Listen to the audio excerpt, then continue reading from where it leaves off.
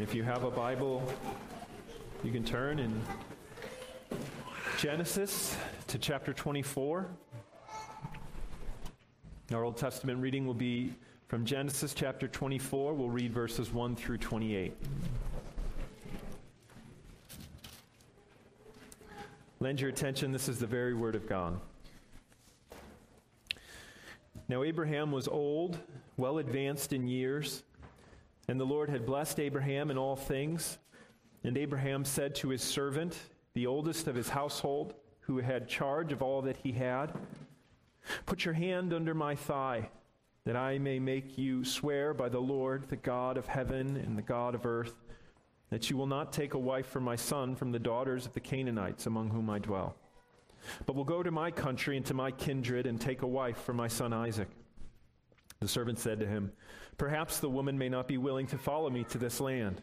Must I then take your son back to the land from which you came?" Abraham said to him, "See to it that you do not take my son back there. The Lord, the God of heaven, who took me from my father's house and from the land of my kindred, and who spoke to me and swore to me, 'To your offspring I will give this land,' he will send his angel before you, and you shall take a wife for my son from there. But if the woman is not willing to follow you, then you will be free from this oath of mine, only you must not take my son back there." So the servant put his hand under the thigh of Abraham his master and swore to him concerning this matter. Then the servant took 10 of his master's camels and departed, taking all sorts of choice gifts from his master. And he arose and he went to Mesopotamia, to the city of Nahor. And he made the camels kneel down outside the city by the well of water at the time of evening, the time when women go out to draw water. And he said, "O Lord, God of my master Abraham, please grant me success today and show steadfast love to my master Abraham. Behold, I am standing by the spring of water, and the daughters of the men of the city are coming out to draw water. Let the young woman to whom I shall say, 'Please let down your jar that I may drink,' and who shall say, 'Drink, and I will water your camels,' let her be the one whom you have appointed for your servant Isaac. By this I shall know that you have shown steadfast love to my master." Before he had finished speaking, behold, Rebekah, who was born to Bethuel, the son of Milcah, the wife of Nahor, Abraham's brother, came out with her water jar on her shoulder. The young woman was very attractive in appearance, a maiden in whom no man had known. She went down to the spring and filled her jar and came up. Then the servant ran to meet her and said, "Please give me a little water to drink from your jar." She said, "Drink, my lord." And she quickly let down her jar upon her hand and gave him a drink. When she had finished giving him a drink, she said, "I will draw water for your camels also, until they have finished drinking." So she quickly emptied her jar into the trough and ran again to the well to draw water, and she drew for all of his camels. The man gazed at her in silence to learn whether the Lord had prospered his journey or not. When the camels had finished drinking, the man took a gold ring weighing a half shekel and 2 bracelets for her arms weighing 10 gold shekels and said, "Please tell me whose daughter you are. Is there room in your father's house for us to spend the night?" She said to him, "I am the daughter of Bethuel, the son of Milcah, whom she bore to Nahor." She added, "We have plenty of both straw and fodder and room to spend the night." The man bowed his head and worshipped the Lord. And he said, "Blessed be the Lord, the God of my master Abraham, who has not forsaken his steadfast love and his faithfulness toward my master. As for me, the Lord has led me in the way to the house of my master's kinsman." Then the young woman ran and told her mother's household about these things. Thus far, the reading of God's holy word. You can turn in the New Testament to the Gospel of Matthew. Matthew chapter 4. We come now to verses 12 through 17. The Lord was driven into the wilderness by the Spirit and was there accosted by the enemy, the tempter, the accuser. And after this ordeal in which the Lord Jesus Christ showed his righteousness, we now come to the beginning of his public ministry and how it developed. Lend your attention, this is the Word of God. Now when he heard that John had been arrested, he withdrew into Galilee, and leaving Nazareth, he went and lived in Capernaum by the sea, in the territory of Zebulun and Naphtali, so that what was spoken by the prophet Isaiah might be fulfilled, the land of Zebulun and the land of Naphtali, the way of the sea beyond the Jordan, Galilee of the Gentiles. The people dwelling in darkness have seen a great light, and for those dwelling in the region and shadow of death, on them a light has dawned. From that time Jesus began to preach, saying, "Repent, for the kingdom of heaven is at hand." Thus ends the reading of God's holy word. Join me in prayer as we ask his blessing on it. Almighty Father, you who sent forth the beloved Son in the fullness of time, you who before all worlds planned and purposed to create and to redeem and to magnify yourself and the salvation which the Lord Jesus Christ brought. We pray now that as this word is read and as this word is preached, that you would be pleased to attend it with your Spirit, that our hearts would be made like good soil, receiving of the seed, and by the Spirit yielding a crop. We pray, Father, that you would do these things, for you alone can do these things, and we delight that you do these things. For we ask in Christ's name, amen.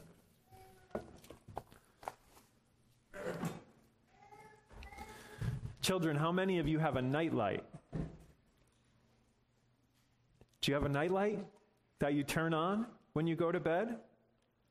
My children have a nightlight. We actually have several nightlights.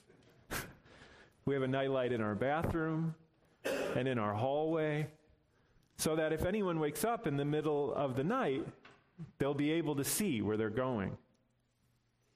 Have you ever tried to walk around your house in the dark?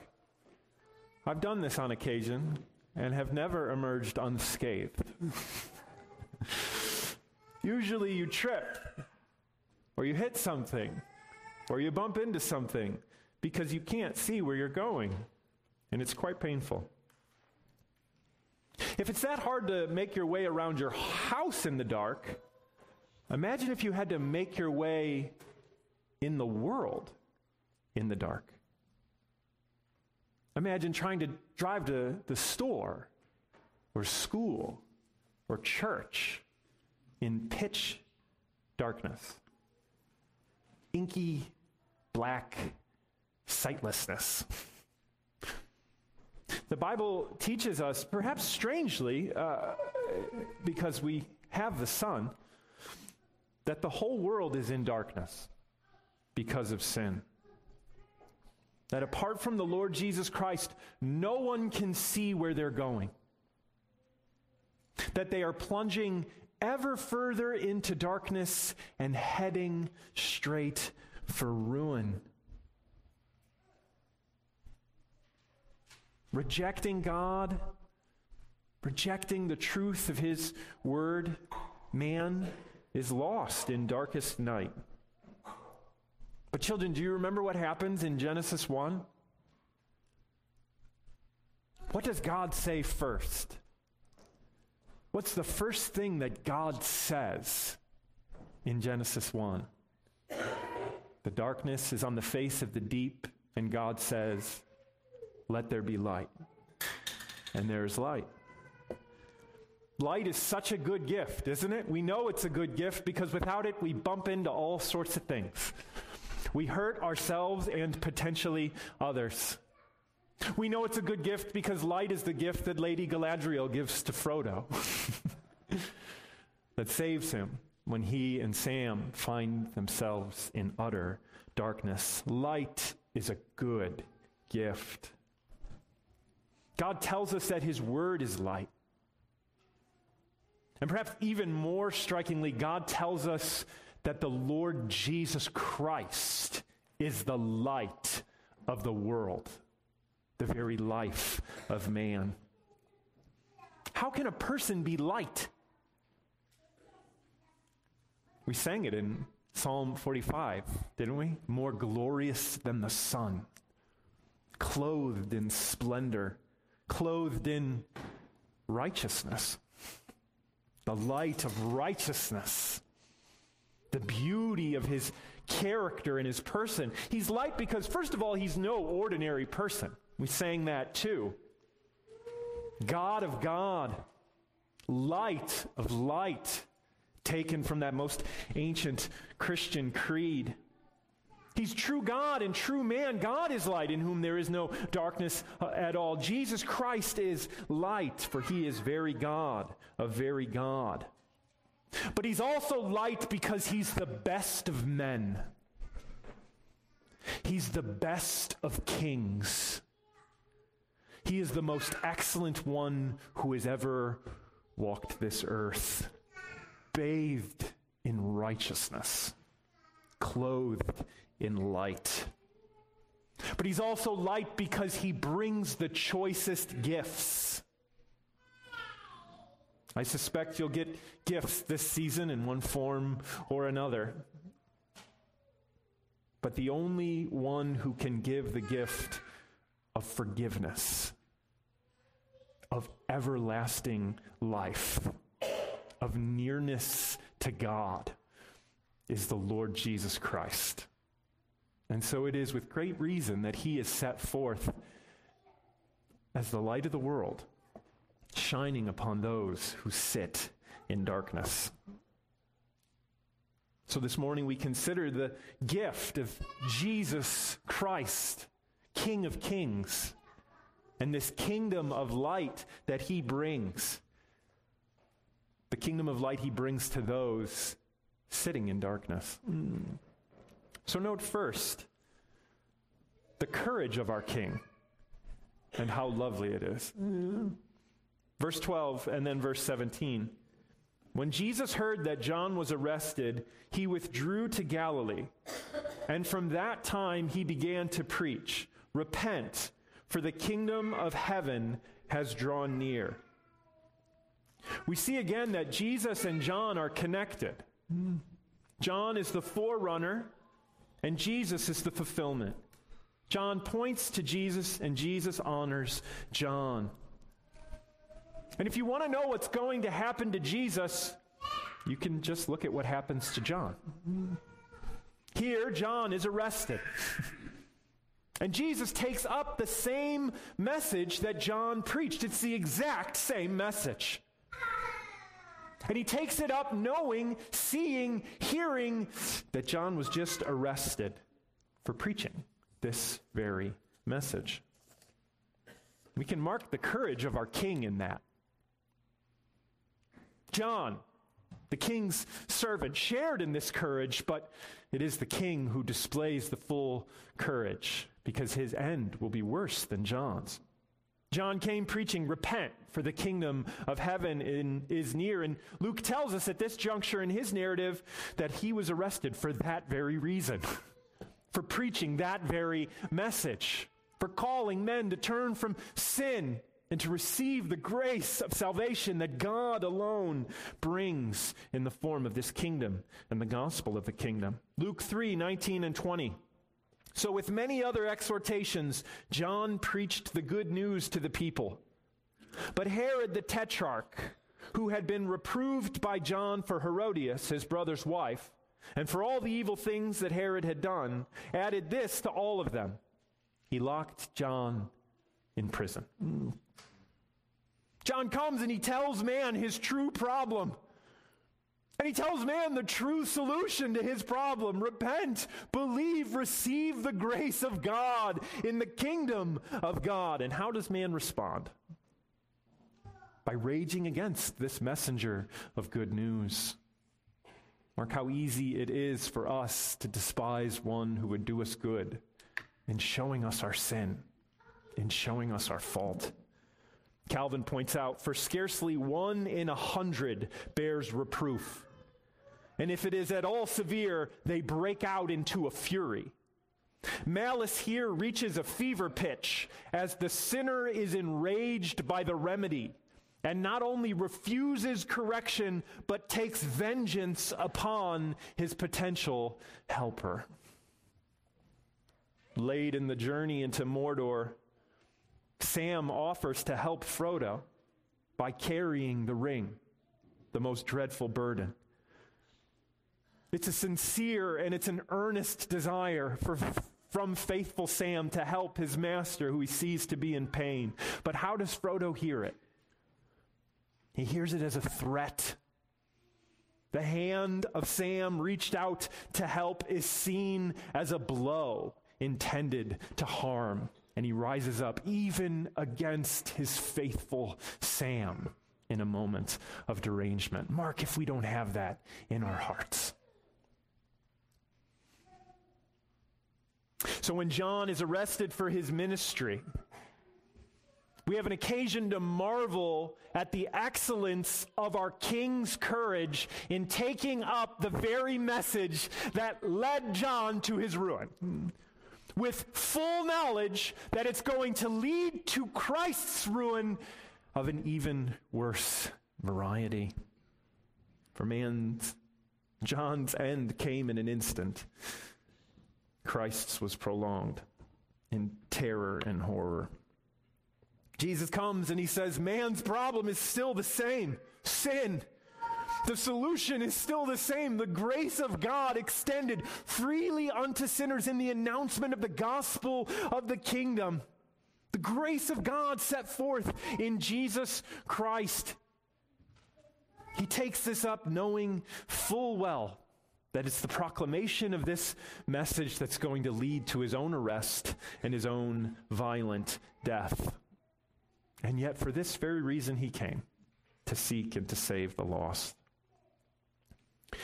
It's an excellent thing to do the right thing when you know you're going to pay for it. It's a most excellent thing to yield obedience unto God in the face of certain opposition, harm, and loss. Our Lord Jesus Christ, having withstood the opposition of Satan, now prepares himself for the opposition of sinful man as he continues to walk the path of righteousness, and this in an excellent display of true courage. Tell me, sinners, how often have you shrunk back from what is good and right and true because you saw it was going to cost you something? Time, convenience, comfort, anything. You shrunk back from the right road because you saw that the right road was difficult. And it gets worse, doesn't it? For we often take the easier road because it's easier, and then we turn and try to convince ourselves that we took it because it was right. Oh, come on, you do this. Of course you do this. We all do this. Christ was the only one who didn't and doesn't do this. He's the only one who did what was right at every moment, even though it cost him everything. Our own cowardice is compounded because we deceive ourselves into thinking it was courage. Christ's courage is exalted because he plainly did what was right, even though it cost him his life. Mark the excellence of this king. From the very first, he devotes himself to his Father's will, the path of righteousness, even though he sees that it will end horribly. This is true courage. Here is true light in a world full of the darkness of cowardice. But this also means he can help us in our cowardice. When are you tempted to shrink back from the call of Christ to follow him in the path of righteousness? Where do you perceive a difficult way that you'd rather not walk down? There, seek the grace of this King of all courage.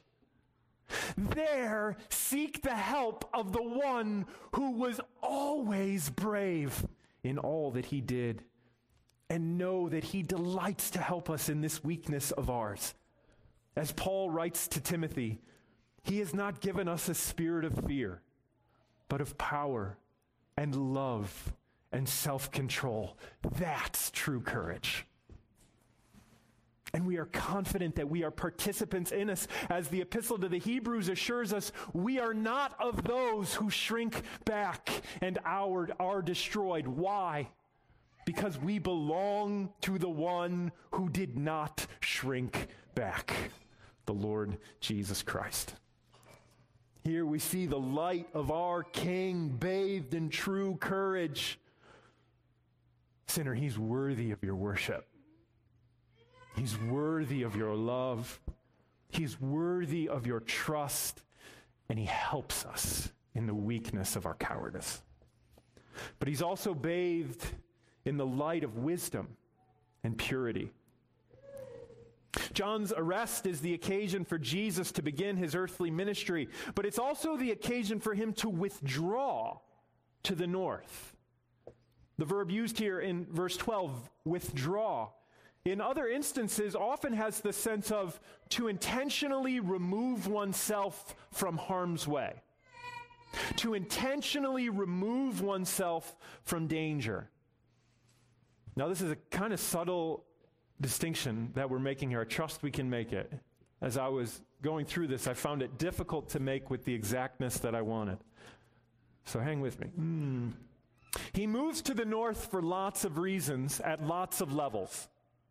He tells us plainly, partly it's to fulfill this prophecy from long ago. That's why he goes to the north. Partly it's because he knows it's not time for him to be arrested and killed. That's why he withdraws from the south. But it's also partly to demonstrate his own purity and wisdom. Later, he's going to send his disciples out as sheep among wolves. And what does he exhort them unto? Wisdom and innocence in the midst of this very confrontational atmosphere. He says, be wise as serpents, innocent as doves. And we see here our King acting the same way. He knows when it's time to walk away. He knows when it's time to remove himself from a situation. And he knows when it's time to stand firm. He shows in this his wisdom in that he removes himself from a situation at its proper time. He shows his purity in this in that he shows he's not looking for a fight. He did not come to intentionally provoke. He's not out to stir up. Think about it. John was arrested. How many of our hearts would have been, it's go time, baby. Let's bring down the regime. Our forerunners fallen, let's take them down. What does Jesus do? He removes himself in innocence, in wisdom. He's not looking to provoke. There are a lot of people that style themselves intentionally as provocateurs in the church today. That is not the Spirit of Christ. Christ does not intentionally provoke. He incidentally provokes by virtue of his goodness, by virtue of who he is as light, but he doesn't do it intentionally. And in that he shows his innocence and his purity. For he is the Lamb of God, bathed in purity and wisdom. Parents, have you ever had this experience? Your child runs in and says, my sibling hit me. So you go and you investigate, and it turns out they were telling a half-truth. The sibling did hit them, but it was in response to being hit. The first provoked the blow, and then turned and told on the one who responded with a blow. It turns out the full story's pretty important. Our King doesn't poke, he doesn't provoke, he doesn't throw the first blow, as it were. The fact that he was perceived as provocative is not an indication of his purity, but our corruption. Darkness hates the light, not because of a fault in the light, but because we are darkness. There's a world of difference between looking for a fight and be willing to stand in integrity if the fight is thrust upon you. There's a world of difference between those two things. Mark our great need for wisdom and purity in this. Do you feel it? I felt it. Do you feel it? Let me get a Presbyterian amen with a gentle nod of your head. It's so difficult for us to see where ground can and should be given in wisdom and innocence. It's so difficult for us to see the fundamental difference between staying quiet in cowardice and staying quiet in love. It's so difficult for us to discern when a word is called for, what that word ought to be, and what manner it ought to be delivered in. Christ was perfect in every one of those regards, and we should stand in awe of this King and feel our wrong-headedness in every one of those coordinates left to ourselves. May he humble us in the light of his true and pure wisdom and courage. But mark also how he helps us in this way. Paul tells us in 1 Corinthians 24 that Jesus Christ is the power of God and the wisdom of God. And that because of God, we are in Christ, participants in this power and this wisdom. And what does James say? He says, the wisdom which comes down from heaven, the wisdom which heaven delights to give, is first pure, then peaceable, gentle, open to reason, full of mercy and good fruits, impartial and sincere. Oh, how we need that gift. Do you feel your need for it? Do you see the one who embodies it so perfectly? The one who gives it so freely? Who calls us to seek it from him? Seek from him that wisdom, that power, the wisdom to know when to stay silent and when to speak, the courage to speak when it may cost, and to do so in love and self-control. And you can be confident that he hears you and delights to grant these things, because he is also merciful and good, which is our next consideration.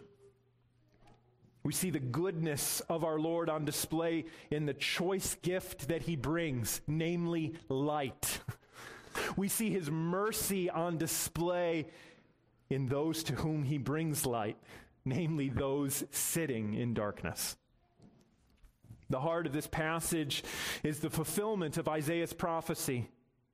Jesus appears in Galilee and begins preaching repentance in the kingdom of heaven. And Matthew tells us that this appearance of Jesus and this proclamation of the kingdom of heaven, the reign of God, the saving and the felicitous reign of God into which men are incorporated, that this is light shining into a world of darkness. And so we can ask, what is this darkness? What is this region and shadow of death? And to understand what that is, we look at the Isaiah passage that Matthew cites. If you don't recall, a situation in Isaiah 7 to 9 is a tragic one. Judah, the southern kingdom, is in trouble. There's political turmoil all around them. The world is changing. There's upheaval on every side. The massive juggernaut of Assyria is on the move, and the smaller kingdoms of Syria and Israel in the north are roiling. And the kingdom of Syria and the kingdom of Israel have joined forces to attack Judah. And this is a terrifying situation for the house of David in the kingdom of Judah. But what does Isaiah say? He says, all of the roilings, all of the upheaval, all of the violence, all of the chaos that you see all around you, don't fear. Trust in the Lord of hosts. Trust in the refuge and strength of the God who made heaven and earth. And what does King Ahaz say? No. I trust Assyria. God tells him, you don't need to worry about Syria in the north. You don't need to worry about Israel in the north. Trust in me. Do nothing. Wait upon me. And Ahaz says, I'd rather make an allegiance with a monster. I'd rather put my trust in man, in the power of wealth, in the power of weapons, in the power of empire. I'll take my chances with them. So what does God say? He says, very well. You want the kingdom of man? The kingdom of man you shall have. And so he gives them to Assyria. And Assyria comes and destroys Galilee. Destroys Galilee, but they don't stop there. They go on to destroy all of Israel, and then they don't stop there. And then they go on to destroy almost all of Judah, and but for a wondrous intervention from heaven, they would have destroyed Jerusalem too. This land of darkness in Galilee is the heart of man's treachery, trading God for man, and God saying, man you shall have. Galilee is the place where God gives man over to man, and man creates darkness by God's word of judgment. Galilee is the place where God gives man over to man, and man creates darkness by God's word of judgment. So what is the darkness? It's the darkness that comes from rejecting God. It's the darkness that comes from the judgment of God. It's the darkness of hopelessness and certain death. It's the darkness of being so ignorant of the true and living God that you put your hope in sinful man, a monster who cannot save, only devours. Galilee is a vivid picture of the fallen human condition, is it not? This state that's so vividly depicted in Galilee is man's fallen condition, as Paul puts it in Ephesians 2. Man is without hope and without God in the world. Why? Because he's turned his back on God, and God's given him over to the base desires of his heart. You can feel why God must save. You can feel why salvation must be of mercy, must be of grace. You can see why the Son of Man had to descend to plunge himself into such a low condition to retrieve us from darkest night and to bring us to God. Because that's where we were sitting. What does it mean to sit? They're sitting in darkness, sitting in the region and the shadow of death. As Matthew Henry says, where one sits, one intends to stay. And thus mercy dawned upon those who had no intention of leaving. Mark if that isn't true for you. Mark if he did not snatch you from your helpless estate. Mark if he did not cause the light of salvation to dawn in a heart sitting in darkness, without hope and without God in the world, until the Son of Righteousness arose with healing in his wings and liberation in his word. In some ways, it's a more impressive act than that first word, let there be light, is it not? The creation illusion is here. There's darkness and there's water, the way of the sea. But there's also the region of the shadow of death. This is no neutral darkness. This is a judicial darkness in which man had plunged himself into ruin and a fate worse than death. And it is into that condition that Christ comes. It is to those imprisoned in that condition that Christ comes and says, let there be light, for he is the light of the world. And so then what is the light? It's the opposite of this darkness. It's the opposite of this death. If the darkness is ignorance and deception and sin and judgment, what is the light that Christ brings? Knowledge and truth and righteousness and life and hope, the choicest gifts.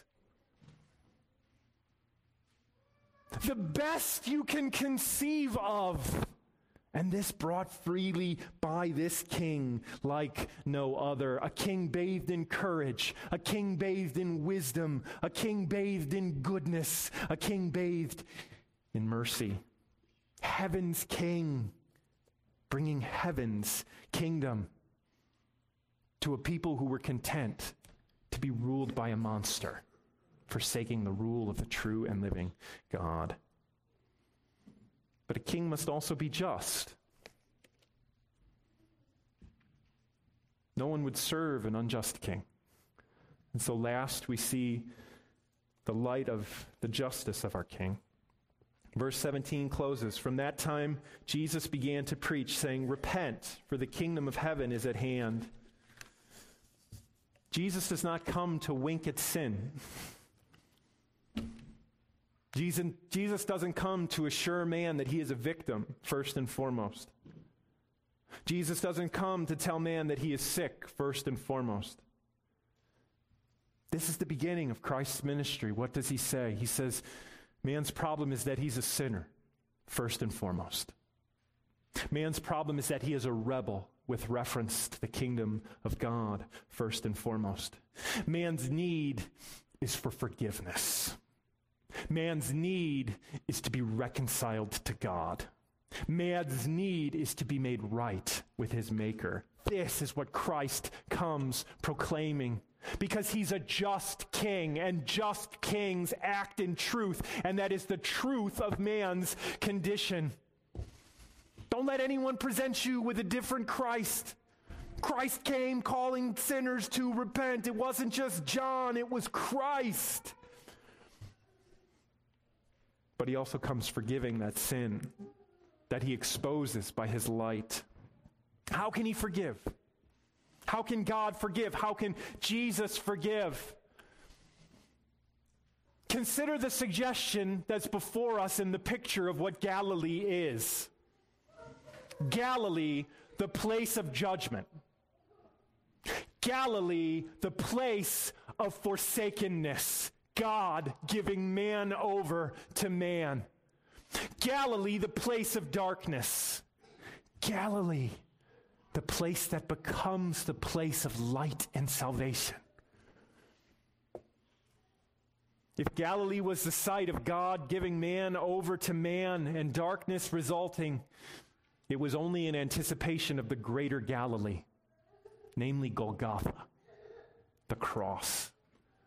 For what happens at Calvary is the Son of Man is given over into the hands of men, and an impenetrable darkness covers the earth from noon until the third hour. From noon until 3, Matthew 27:45. From noon until 3 in the afternoon, darkness came over the land, and at the peak of darkness, Jesus cried out, "Eli, Eli, lama sabachthani?" My God, why have you given me over? Left me in their hands. But what happened at the exact same time? The curtain of the temple was torn from top to bottom, from heaven to earth. A way was made for sinful man to enter the kingdom of heaven, to be reconciled to his Maker, as the one was forsaken, as the one was given over to judgment, as the one was given over to darkness on that hill, the very hill where light would dawn for men ruined and hopeless because of sin. This most excellent and just King can forgive sin because he bore our sins.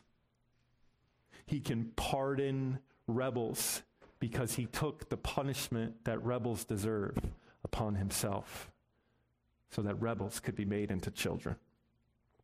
And now this simple and glorious message goes forth. Repent and believe the gospel. Repent and come to this King. Repent and be made a participant of life everlasting, light everlasting, the choicest gifts in the choicest kingdom from the choicest King that imagination can conjure. This also reminds us that our true problem still hasn't changed. You, all of you, every last one of you, your basic and most fundamental problem remains and ever will remain your sin, your love affair with darkness. That you've still got that in you. It's not your neighbor's sin. It's not your employer's sin. It's not your family's sin. Your problem's not a corrupt magistrate. Your problem's not a plunging market. Your problem's not a difficult real estate landscape. Your problem's not this or that health, social, political concern. Your chief problem is that you're still partly addicted to darkness. And the solution is that the light of the world has appeared. And he continues to remind us that he came to deal with man's chief problem. Your chief problem. My chief problem. In truth and in love. In justice and in mercy. In calling sin, sin, and then setting himself forth as the one who truly forgives sin. There is no king like him. There is no kingdom like this kingdom. This is why we do not need to downplay our cowardice, our foolishness, our cruelty. We can own it and own it fully and come to him with hearts broken and assured that he truly forgives because he's bought it at the cost of his life. This is why we can seek from him courage and wisdom and purity, for he brings the rule of heaven, the spiritual reign of the Father in the Son by the Spirit, wherein he yields freely these gifts of wisdom, courage, purity, mercy. Doubt not the King's power and pleasure in forgiving and supplying what he alone can give. So, sinner, whether this is the first or the 1,000th time, mark the excellencies of this King of light, this kingdom of light. Let its loveliness shine forth, juxtaposed against every other king, every other kingdom, for even the best of kings fall woefully short of this King. Even the best of the kingdoms of earth fall woefully short of this kingdom. Praise God, our hope is in this King and in this kingdom. So let it be. So let it always be. Until he comes and the glory of God fills all in all. And there's no more need for sun or moon or stars. For we will behold with eyes unclouded by sin the glory of his majesty, the light of life forevermore. Join me in prayer. Sanctify us by your word, O Lord. Your word is truth. And our hearts desperately need your truth, Lord, to direct us in the way of peace as the Prince of Peace continues to beckon us home. We pray these things in Christ's name, amen.